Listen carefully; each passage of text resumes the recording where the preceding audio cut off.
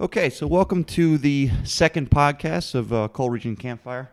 I actually didn't mention this last time, but I'm your host, Alfredo. Our first episode got great reviews, and it's a big thank you to Fred Finelli. He was awesome. I pretty much just tried to stay out of his way and let him talk, and he did awesome. Great feedback. The only actual critique we got is people wanted it to be a little bit longer, so that's a compliment to Fred.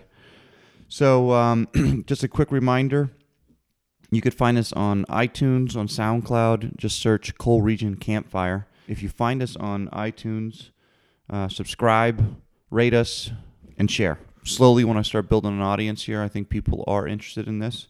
So feel free to share with as many friends as possible on Facebook, Twitter, Instagram, wherever you want to. So this episode, a little different. We're just changing gears a little bit. It's more of like a quote-unquote showbiz episode. We have Bobby Ray Schaefer, who played Bob Vance on The Office, which took place in Scranton, as you all know, and Dave Mickey Evans, who wrote The Sandlot. So both were incredibly generous with their time. We did the interviews via Skype. The sound quality is not the best, but you can hear, but you will see that they're still very interesting, kind of give you a little insight into the showbiz world. So here we are, our first one with Bobby Ray Schaefer. Thank you so much. Honestly, I can't thank you enough for taking the time. No, my pleasure. I love to talk about myself. as most people do, which is my goal. Right. So as you know, we're recording. My goal is to release a podcast that focuses on the PA coal region. Love it.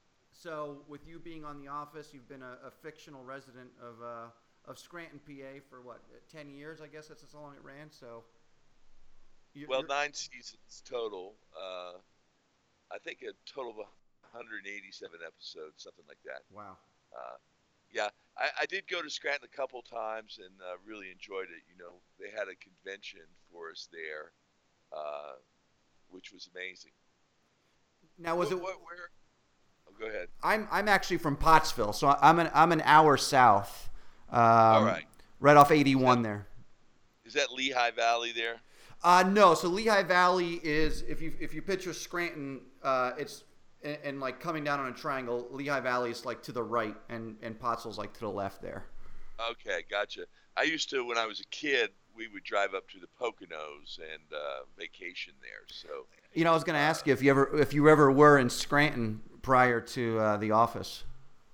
I don't know if we were ever stopped there or not. I actually have a cousin who's working in Scranton right now for Halliburton on a fracking rig. So she loves being there. I always tell you, go into Scranton, wear your Vance refrigeration gear. So maybe we get some props. Hey, it's my cousin. Now, so you grew up in the coal region of like West Virginia, right? Absolutely. I'm in Charleston, West Virginia, is where I grew up.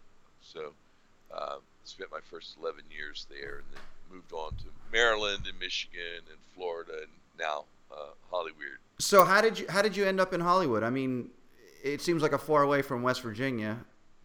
Well, it was there was a girl, and she wanted to come out here mostly for the weather, and so that's how I ended up out here. I was riding along with a girl. And then you got in acting right away out there? Were you kind of in it before? Oh, no. I didn't know anything about it. I never had any interest in it whatsoever. I mean, really, when I say I knew nothing about it, I knew nothing. Because I didn't grow up watching a lot of TV or movies. I mean, it just really wasn't part of my life. So for me to end up doing this was really kind of a calling.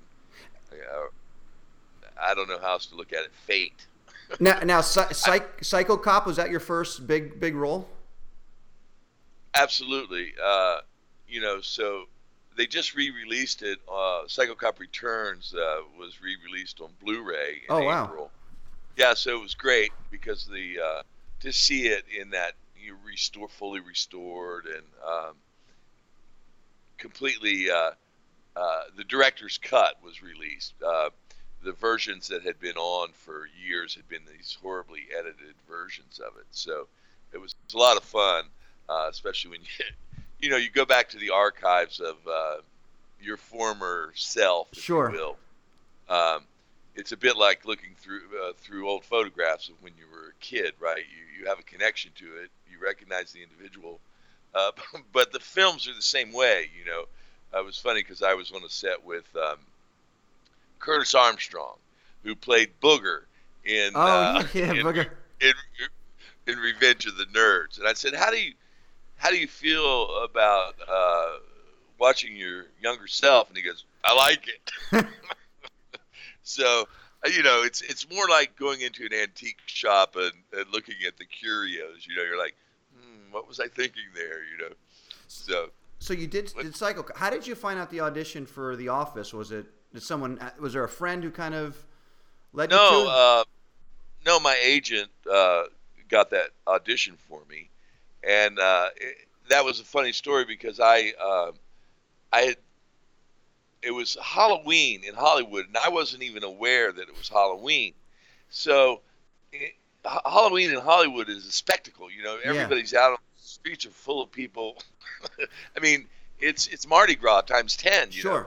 And so I got on the freeway to go into the audition. The call was for 5:30, and it was in Hollywood. And usually that's a really easy jaunt for me. I live in Studio City, and I'm going against traffic, and I'm driving in there, and there's all this traffic. I'm like, what is going on? And so I hate to be late, and you don't want to be late for auditions.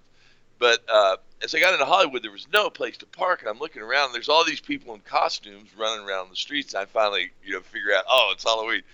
So I had to park a mile away, and I had to run, and I ran into the office, and the casting director was Allison Jones, and she does a lot of the big comedies in Hollywood, a lot of the Will Ferrell movies, sure, et cetera.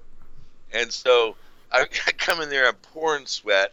I'm the last guy of the day. I'm out of breath, and I was able to compose myself. And what they do is then they pick the best auditions of the day and cut it down and then send it to the producers. So apparently I made that cut. And then later I was called in for a callback over at the production offices, and Phyllis was there. And Phyllis had been Allison Jones's casting assistant before she got the part in the TV show, which was the biggest life changer ever. Oh yeah, well she was really in my camp. She wanted me. There were a bunch of guys there for the callback. Also, the part had originally been one of the writer producers was going to play the role, and then he chickened out, I guess, thankfully.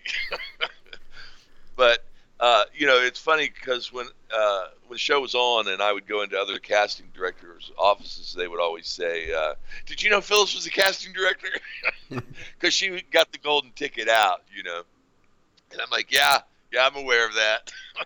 So what was the role? It was really, what were they calling for in the role? Was it like what was the call sheet like? A strict no nonsense or was it? Do you remember? No. The original material was kind of very much like Michael. He was kind of a glib, kind of a, I don't know. He was using words like sextastic and stuff like that. And then they evolved him. But again, television is a writer's medium, so you're really at their mercy. But as it developed, Bob was a Marine, obviously, and had been in Vietnam and had a family there, left a family there. But as I was playing him,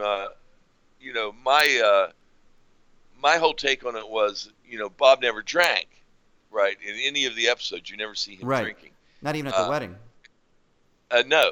And then all of a sudden, in one of the episodes, Phyllis is talking about Bob and her being on vacation in Africa, and I was drunk and I ran over a kid or an animal, nobody who knew. And then there was later, Phyllis said, well, Bob and I like to go out to bars, and I show a lot of cleavage, and then Bob will get into a fight with them. That was not what I was playing at all, but the writers are having some fun there. So you just have to go with the flow. Well, I went down the rabbit hole on Reddit and, some of the theories out there. And one of the theories was every time you say Bob Vance Refrigeration, was that a marketing ploy? They said it because you knew the cameras were there. Sure it is.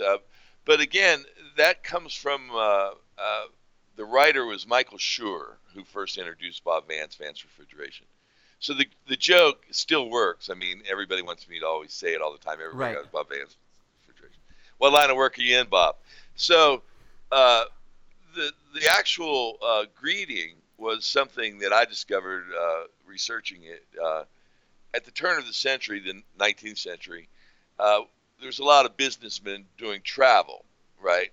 So the proper greeting would be Bobby Ray Schaefer, Los Angeles, California, actor. Oh, okay. So you would say, state your name, your hometown, and your business, so that these are immediate conversation starters, right? Oh yeah, I know somebody from Hollywood, or yeah, I'm in the acting business. So it's a very formal greeting, but Bob was always doing it to promote the business. Now the other theory is, was he a mob boss? No. Although I'd have to ask the writers, they might have some other idea. No, he was just a very successful businessman. Uh-huh. I mean, I was always had a lot of money and was always paying for things, and I really modeled him after my uncles who were successful businessmen. Sure. Created their own businessmen, and they're real go-getters. You have to be on all the time. So the real conceit of the character was, I remember when we were doing my favorite episode, aside from Phyllis's wedding, is Casino Night. Mm-hmm. And that's where Jim and Pam first kiss, and Michael invites 2 dates. He ends up with Jan, and his own wife was playing the real estate agent, Carol. A disastrous Michael Scott event. But I remember telling Phyllis, remember your first love in junior high school, right? You weren't interested in anybody else. You only had this tunnel vision for that first love, right? So that's what I wanted to get into. It was that they loved each other so much, mm-hmm. and that's what always shone through. Absolutely.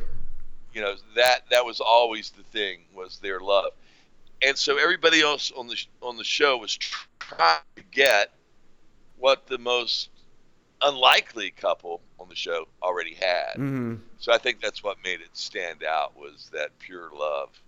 Now, what about Michael? Did you like Michael? What about him? Did you like him? Steve Carell, yes, well, I love Steve But Carell. Michael on The Office, I mean, like even at the wedding, I mean, with the speech and everything, I mean. Well, yeah, no, he had to be tossed right there. That's a funny story because he actually got hurt when we did that, and we had these heavy curtains to go through, uh-huh. and there were three steps down, and he fell going through those curtains and injured his ankle, which he had heard on Evan Almighty.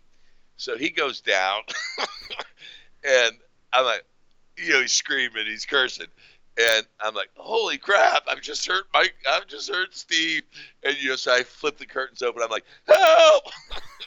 And there's 200 people out there in the room, and here come all the producers running, and so it was a big deal. And I was like, oh, this is really bad for Bob because Carell's going to associate pain. Bob doesn't like Scott, but he tolerates him. And, I always had people ask me, why doesn't Bob just kick his ass? Right. I'm like, well, that's not a fight. And where would you go from there, right? Right, of course. Bob has to tolerate him because Phyllis works there. Plus, Phyllis and him go back. They went to high school together, that's right? That's right. And he doesn't have to like it, but he never really, Michael's terrified of Bob. I think they say that in one of the episodes. Yeah. He's scared to death. Well, yeah, but he would be. I'm 6'4", 230 pounds. I'm a heavyweight, and he's a little guy. Now, West Virginia, you're a big guy. Did you play any sports in high school? I played basketball in high school. Okay. My cousin John Ray played for the Mountaineers. When we finally, dear, thank you, we beat the Nittany Lions. He played on the the team that played for the national championship. Oh, okay. Quarterbacked by Major Harris out of Pittsburgh. Yeah, And, sure. I remember that team. Do you remember a player, Jake Kelchner? He was a QB. Kelchner, yeah. And Bo Orlando. I actually I did a documentary on Berwick football, and they had a bunch of West Virginia guys down there. Yeah, it's a great football school. Oh, yeah. And, every year we seem to be doing pretty well. So I like to watch their games. I really prefer college football to. Yeah, I would agree. Nothing beats a fall Saturday. Now, how would you think? What would Bob Vance Refrigeration? What would their score be on Yelp? How many stars do you think they would have? Oh, that's how many can you have? 5. But well, then we'd have 6. Service, we're in the service business. We're in the keeping it cool business, baby. So have you ever been back to Scranton after The Office? Well, not since the show ended. I came back. We were there on an Office fan tour. I remember that. And it was funny because we were out at Lake Scranton, and there was a wedding there that was taking place. And they were all excited. Here comes this bus with, I think there were 50 people on the bus and me. And, you got to be funny. Right. So, of course, I was trying my hardest. And suddenly we were part of this wedding. We were taking pictures. And they were like, oh, my God. So it's fun. Scranton loves The Office. I mean, I don't think there would ever be a town, that was more appreciative of a TV show than that one. Yeah, I mean, my girlfriend and I, we still watch it. I mean, it still holds. I mean, I just die laughing watching it. Just the awkwardness. I mean, the writing is unbelievable, the acting, everything. But the jokes hold up. Oh yeah, I mean, it's perfect. I mean, the thing too I love is the accuracy you guys had in that show. I mean, the stores that you named, they're all real places. Yeah, that's right. It's just neat to kind of, you guys didn't like phone it in or just pretend like, oh, no one's going to recognize us. I mean, it was like spot on every single one. Well, even the company name Dunder Mifflin, those are historical Pennsylvania names. Mifflin was one of the original governors, I believe, of Pennsylvania. So there was some research. I can't remember how Greg Daniels chose Scranton. I read it somewhere. He told me once. I asked him. Yeah, I think it was something like he wanted a town that was kind of close to New York, something along those lines. Right. I wasn't sure right. exactly. How what was a typical day like on set? Like someone who doesn't know acting, you get there at 6 o'clock, 7 o'clock. Oh yeah, no, 6 to usually 12-hour days. We were doing 6 to 6 or 6 to 8. I think people don't understand that it's a pretty slow process, right? Sure. It's not speedy. The food was fantastic, first of all. the best ever. That's people go, what do you miss most? I'm like, the craft services, the catering was phenomenal. But that's what you get when you have a hit show, a hit network show, right? Because there's big money involved. I mean, The Office is as popular now, or maybe even more so than when it was actually airing on NBC.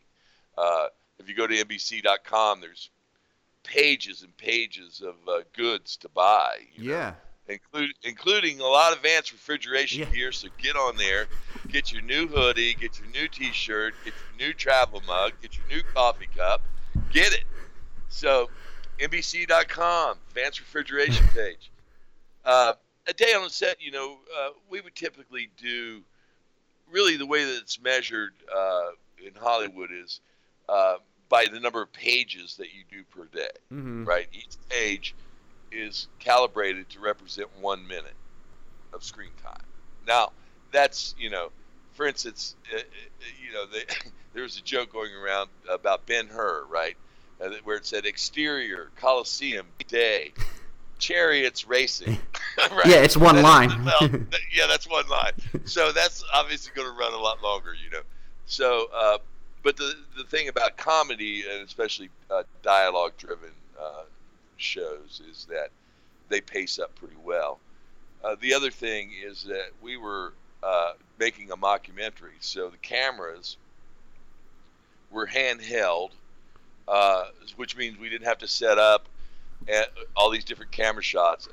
While I was doing The Office, I went and did an episode of Desperate Housewives, which, oh my God, I thought, we really shoot fast on The Office, right? Because it's handheld and we're getting reactions. But then I went on this Desperate Housewives, and that's a hair and makeup show. So after every take, these girls had to have their hair done. I mean, it was driving me crazy, and it was old. We were shooting film on Desperate Housewives, so it was much slower, and I was just tedious.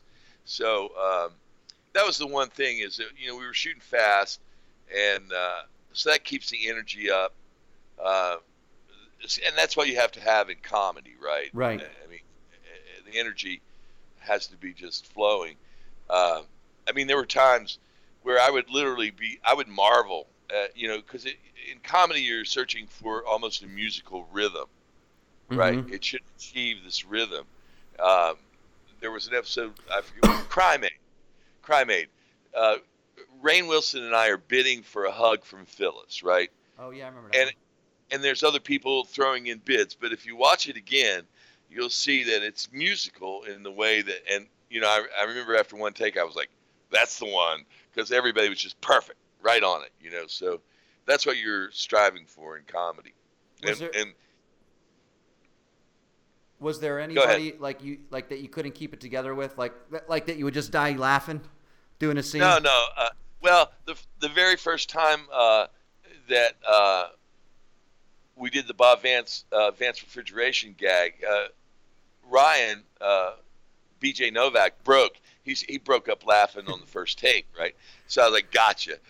But no, nobody ever cracked me up. I mean, I was always in the world so far, that I don't like to give away. I came up in independent film, so I don't like to burn takes. That's just money, right? Yeah. Right. So you don't burn film. Now the guys would try to make each other laugh, right? Rainn Wilson and Steve and John Krasinski, Jim. They would add things on and do takes that were designed to make each other laugh. Right. But no, you can't break me. Not Bob Vance, hell no. And you think there'll ever be a reunion? Well, the president of NBC came out a couple weeks ago and said that he'd like to bring it back. Oh, wow. Yeah. So now that would be tough. I think that's wishful thinking, but it would. I think a lot of it would depend on were feelings hurt when they ended it. Right. What's the money? It's always the money, right? Sure. I'm sure the low, the second tier of actors would gladly come back to do it. Absolutely. It's a high point, right? I don't know. As I said when we stopped doing it, I don't know if we'll ever have a better show than this to do, because it started out. It was the lowest rated show in NBC history. Really? Yeah, 2.1.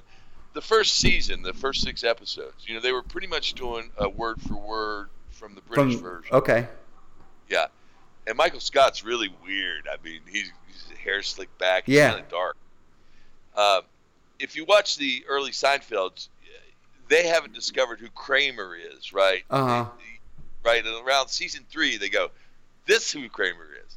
Well, they discovered Michael Scott in season 2, right? They said, "Oh, the thing that saved it was the 40-Year-Old Virgin." That was a huge hit, and they were like, "Wait a minute, maybe we've got something here," because otherwise it was on the ropes, Right. Last.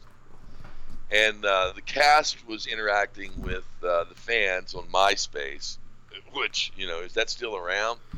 But it was the Facebook, right, before Facebook. So we had this bond with the fans, and what really drove it was not so much the ratings, but the ancillary marketplace. Vance Refrigeration on NBC.com. Now, what's life like today in Hollywood for you? It's a beautiful day in Hollywood. I'm up for a big part right now that I got my fingers crossed on, a film with Viggo Mortensen. Oh, wow. And it would be, it's called Green Book, and it's directed by Peter Farrelly from the Farrelly brothers. Oh, There's okay. something about Mary and Me, Myself, and Irene. yeah, so I'm waiting to hear on that. And then, I've got a bunch of stuff coming out. I did a great little a French TV series. Oh, wow. Yeah, with Denise Richards. It's called, I love the title, it's called A Girl is a Gun. And there's, my new favorite line is when Denise Richards says, do you want to blank me? And I go, show me what you got. So, good times there. I'm the villain in that, so it was fun to get back to playing. Yeah, the it's villain. funny. I watched Dick Dexter that you sent me. I loved it, but it's Awesome. weird seeing you in this like jerk role when we saw you for 9 seasons on The Office, very straight Sure. and narrow, and then you see you in this role. So I mean, it was great. I definitely enjoyed it. Really? You thought Dick Dexter was a jerk? No, right. Well, that's really my love letter to Hollywood is Dick Dexter. It's based on, again, I made it because of the mockumentary style. Yeah. I shot it in 6 days. Okay. 6 days. That's right. Wow. And I had 3 cameras going, so that allowed me. I didn't care if the cameras saw each other, right? Right. So that really sped things up. But it was really based on all these directors that I've known. I've known hundreds of directors, and so you have to have this ego to be a director, right? You want to be the controlling force. And so I thought, well, what could be more humiliating for a director than to remake his only hit horror film into porno? Right? So that's what, and he has to do it, so you force him to do it. But it was really based on Alfred Hitchcock and Roman Polanski and, John Ford and all these directors who, they're monsters. Right. But they're allowed to be monsters because they're artistes. They're geniuses. So I thought, well, let's take a guy who's not really any of those things, but he thinks he is, right? So, and everything that he hates about Hollywood, he's immediately guilty of. Sure. Why can't you I can't get funding because of all the lies. And, he immediately lies to the next guy. Oh, yes, I love this script. I want to make this movie. So everything he does is what he hates about other people, which is usually true in real life, REAL life, right? What we dislike in others Right. is what we secretly dislike in ourselves. So That's great. that was the conceit. And it's coming out very soon. I was just talking to the distributor today, and so we're pretty excited to finally have it out into the world and let everybody see some funny stuff. Well, thanks for sending me a screener, man. I definitely appreciate that. I appreciate it. I appreciate you watching it. So, any other projects? Any other projects you're gonna do? Like, or you just kind of? I know in Hollywood, you always got to be doing something, right? Well, I want to make my own movies. Yeah. Like after making Dexter, the best part of that for me was editing it. Mhm. That's what I do because by trade. I'm an editor, so. Oh, okay. Yeah. Awesome. That's where the real fun is Mhm. the editing of it. So I enjoyed that, and we have a project called Gemstone Highway Patrol, which is one lone highway patrolman taking on some terrorists, with a shotgun. So, that's a guns, girls, and cars picture. Right. And looking to get that off the road. I like to drive cars fast, and I like to shoot terrorists with shotguns. So what could There be you go. better? There's a good marriage. Now, has The Office? How many doors has The Office opened up for you in LA? Oh, a lot. I mean, my career has been, I've made almost 50 B movies, right? Mm-hmm. So those don't have the impact that The Office does. I mean, everybody knows, The Office. I mean, so when you walk into casting directors, and I remember I went in to meet the Coen brothers on a film, and they're like, "Oh, hey, Bobby, how are you?" They were loving on me. I'm always startled when somebody knows me. I'm like, "What the hell? How do they know me?" I mean, was there a certain part where, like, did you pinch yourself, like, at the height of The Office? I mean, you had to be like, oh my gosh, this is the number one show. I mean, well, this is it. This is the true story here. I was at the Golden Globes, and NBC has their own part and of the festivities, and we were all having a great time. Except I was shooting Phyllis's wedding the next morning, so I wasn't partying. I was being true to Bob. Sure. And guy walks in the room, and so I go over and introduce myself, and I say, "Mr. Trump, hi, I'm Bobby Ray Schaefer from The Office." And he looks at me and he goes, "Bob Vance, Vance Refrigeration." So, meeting the president or the future president, or the now current president, and him knowing who I was pretty. Yeah, pretty geez. Looking back on that too, I imagine that's. Yeah, I got bigger, But I have to say, when he walked in the room, he was the most charismatic guy in there. Right? Wow. Okay. I mean, and that's in a room full of TV stars. I mean, people know who. He's been in the public eye for 30 years before he ran for president. Right. I mean, he was a very great self-promoter, and he wanted to be famous. So, and 14 years on The Apprentice, right? He's a very savvy guy. Oh, absolutely. That's one thing you can't take away. Obviously, he just ran the most unlikely and greatest campaign in the history of American politics, really, when you think about it. I know. I mean, if you look at it objectively, absolutely. So, I'm sorry, go ahead. Go, no. I was just saying, we're surrounded by the media that hates him. 91% of the coverage has been negative about this guy, and meanwhile, he's just working away. Because his whole work ethic is stunning. I mean, you don't develop buildings in New York City. You think that's easy? No, that's definitely not easy. That's for sure. That's one of the hardest things in the world. You have to have some wherewithal to get that done. Absolutely. So, I'm a big fan. Do you still see a lot of the Office people? Every now and then. A lot of them live in Studio City, so okay. I'll see them at the grocery store, or I run into Andy Buckley quite a bit. David Wallace. Oh yeah, right. He's great. We both play golf, and so we see each other at the golf course every now and then. He's a pretty good golfer, right? He was like a pro-am or something. Yeah, he plays in a lot of pro-ams. He's on that celebrity golf circuit, which is a fun thing when you get on it. If you don't mind, staying at resorts and playing golf. Yeah, right. That's a hard life. Yeah, I don't mind that at all. If I could do that every day, I just need somebody to finance it. Well, they say it's a hard way to make an easy living, right?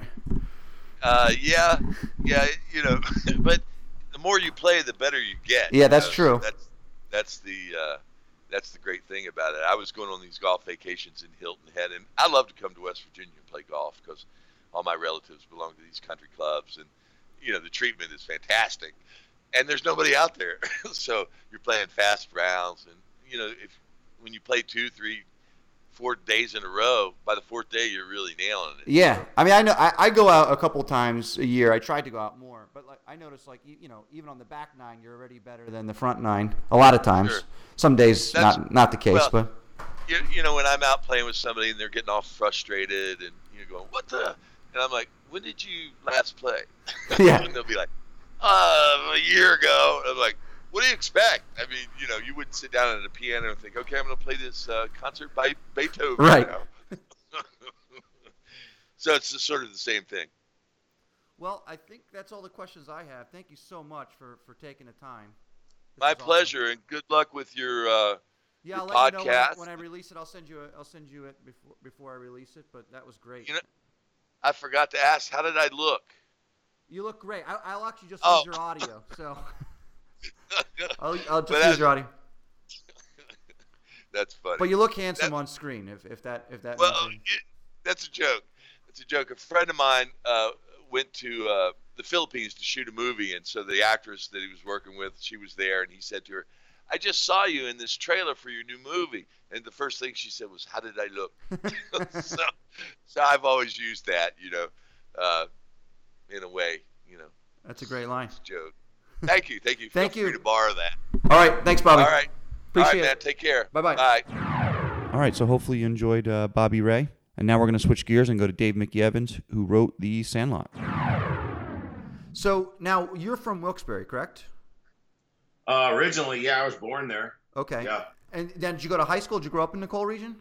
No. We my mom moved us out of there When we were very small, probably my brother's probably 2, I was probably 4, something Okay. like that. And I've been back maybe twice in my life. All you know, right. for a family reunion type of thing when I was a kid. But and I saw tons of cousins, second cousins, third cousins, aunts, uncles, you name it. Tons and tons of people Now in where the did area. where did you move to? Southern California. I grew up in the San Fernando Valley, the northeastern San Fernando Valley in Southern California, Okay. and lived there probably from the age of 5 or 6 until I was probably in my early 40s, and then I couldn't take it anymore, so I moved to Florida. So so you're known primarily for the Sandlot. I know you've done a bunch of other things. Mhm. Now, how could you take us through the process? Like, people back home probably don't know much about like Hollywood, and so when did you write the Sandlot? 1991. Okay. I think I wrote it, and I think I finished it July of 91 or 2. Can't remember exactly. But right around there. It was after I had done a picture called Radio Flyer in 1990, Okay. and that was a big debacle that's been written about a million times. And I got fired off of directing that picture because there was this big conspiracy that was all tied up with Sony taking over Columbia and Goober Peters and all this sort of nonsense. And so everybody in Hollywood gets a second chance. Nobody gets a third. Ever. Okay. And so I had a second chance. I mean, I had to make my own chance, my own second chance, because I wanted to direct. So I knew I had to write something that was contained budgetarily and location-wise. In other words, I couldn't have 100 locations and be going all over the country. I needed to be basically one place and make a movie. And it's very Right. difficult to come up with an idea or write a movie that takes place in such limited confines. But I was on the freeway, the horrible 405 freeway one day, and something occurred to me that happened in my childhood, and it was just one of those I got, aha moments, and I had it, and it took me about, I don't know, a month to write it. Which is pretty fast for a screenplay, right? Yeah, it's really fast. Yeah, I mean, I've got stuff I've been working on for 25 years that's still not done. I'm an aspiring screenwriter, so I know I've written a bunch. A lot of it's bad, but I know it just takes forever to kind of, I mean, an average is, the idea, the outlining of it, all of the research, the concordances. I mean, all the stuff that we go through, all the agony and the discovery and all the that kind of thing. I mean, that's, 4 months minimum usually, Right. And so I'd say between 4 and 6 months, sometimes 8, 9 is, if there is such a thing as an average to get a first draft, which, then you gotta, there's no rewriting, there's only rewrite. Right. There's no writing, there's only rewriting. So yeah, writing is rewriting, right? yeah, the heavy lifting gets done and you're always relieved until you realize, shit, I gotta do this 5 more times, Now, okay, so the movie is probably one of the more quotable movies out there. I mean, L7 Weenie, Forever, You're Killing Me, Smalls. Now, was that in the script? Was any of that ad-libbed or? No, all that stuff was in the script. I mean, there's plenty of ad-lib in that movie. Because I mean, it just flows. It's perfect. I mean, well, I appreciate that. I mean, look, you make 3 movies. You write a movie, you direct a movie, you cut a movie. The writing is the agony, the directing's the fun part, and the editorial is sort of the dream time. And things happen, opportunities for a funny line here, or ooh, let's change that, let's do this, let's tweak that. And in the editing of the thing, I could find a close-up of a kid who's making a funny face and go, oh man, it'd be really funny if some kid off screen said X. Like there's a line in there where you don't even see Squints. He's in the outfield. He's not on screen, but you can hear him yelling, come on, Benny, let's play. My clothes are going out of style. Now that's a funny line, but for some reason in Japan, that is like considered one of the funniest lines in motion picture. Don't ask me why. I've never been to Japan. I don't really know the culture, but apparently they really fucking think that's funny. Okay. And and some guy, I don't remember who this was, did some sort of thing on the internet with some algorithm, and tried to determine what is the most quoted line in movie history, and "You're Killing Me, Smalls" is like in the top 3. Oh yeah, I believe it. You know, which kind of freaks me out, but I think it's awesome.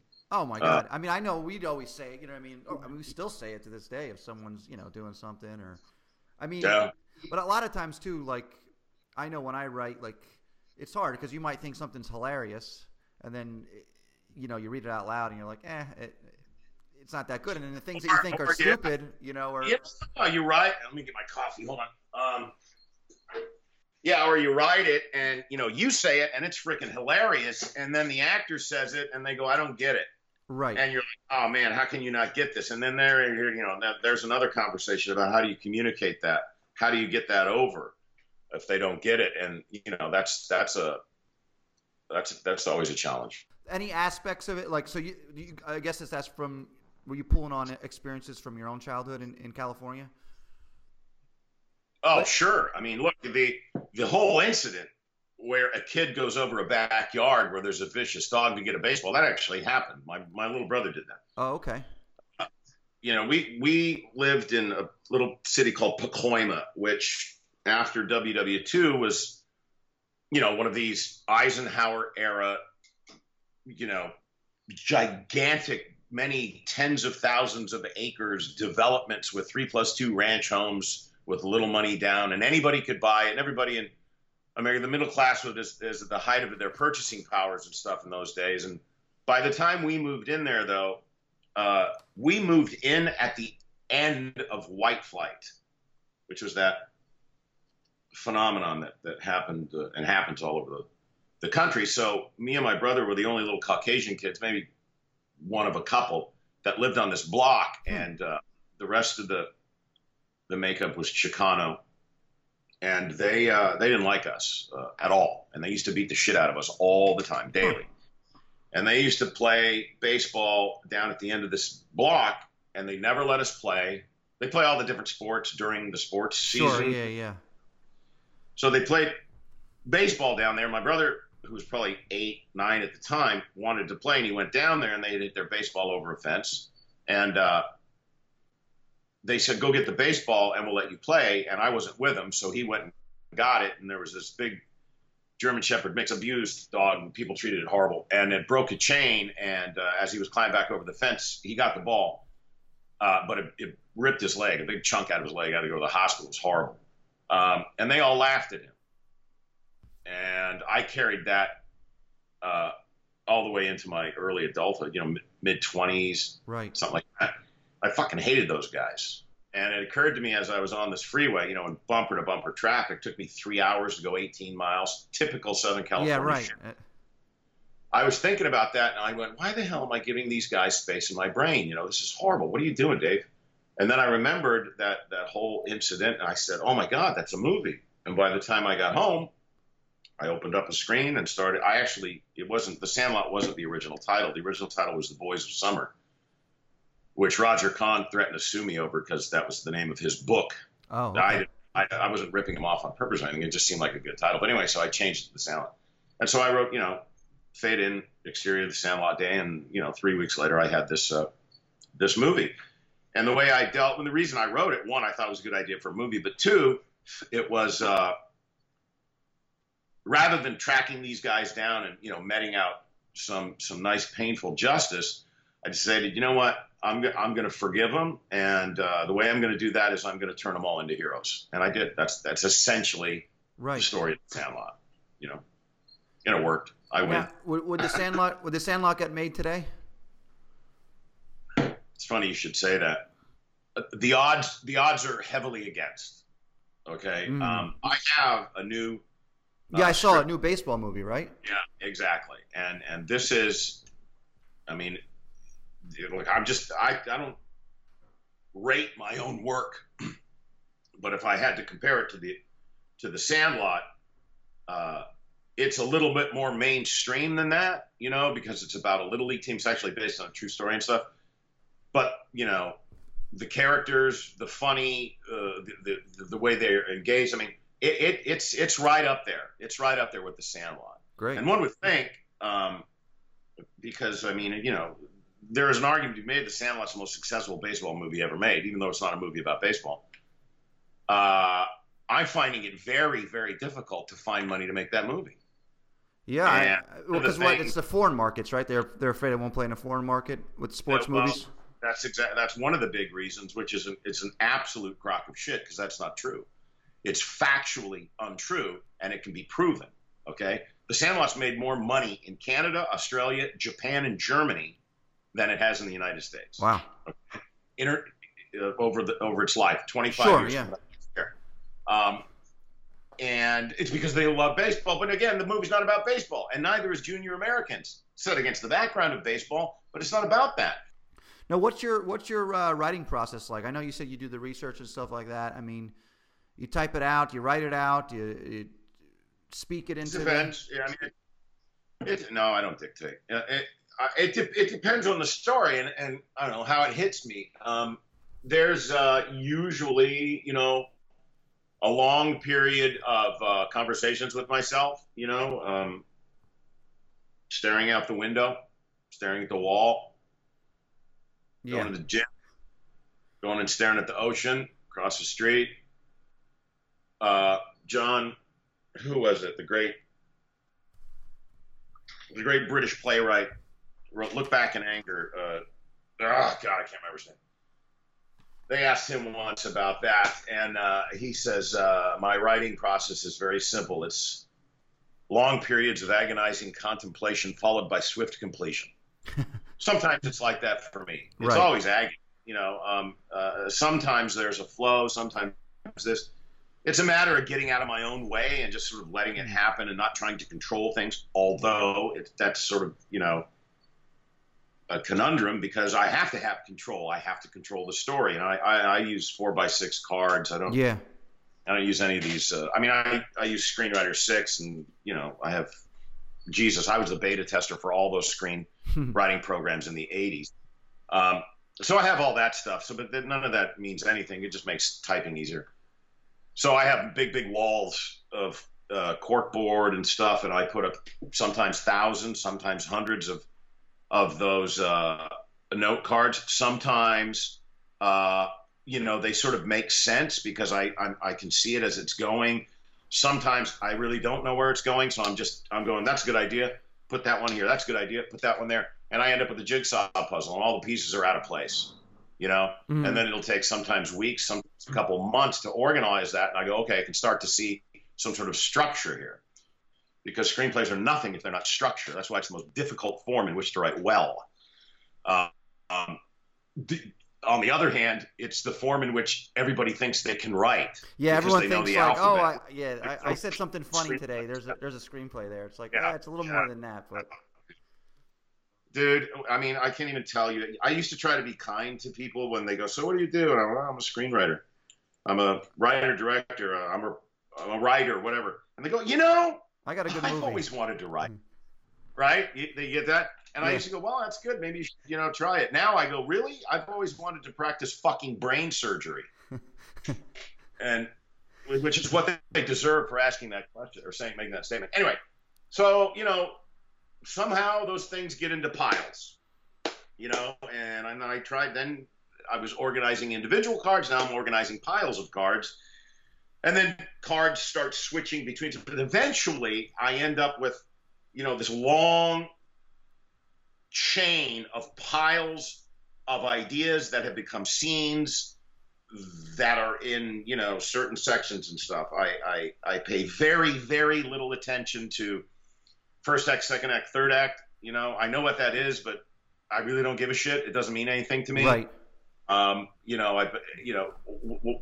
can learn to write. You can learn screenplay form in 5 days. Really, I've read tens of thousands of screenplays, and I read all the time. The good ones you get something from, and the bad ones you get something from. This is what not to do. Right.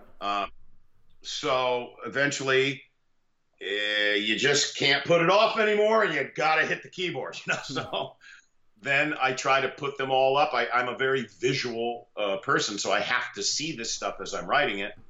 And then as I finish a scene, I'll put a check mark on the thing, and eventually all the 4x6 cards are gone off my wall, and the first draft is done. What's your favorite part of The Sandlot? What's your favorite scene?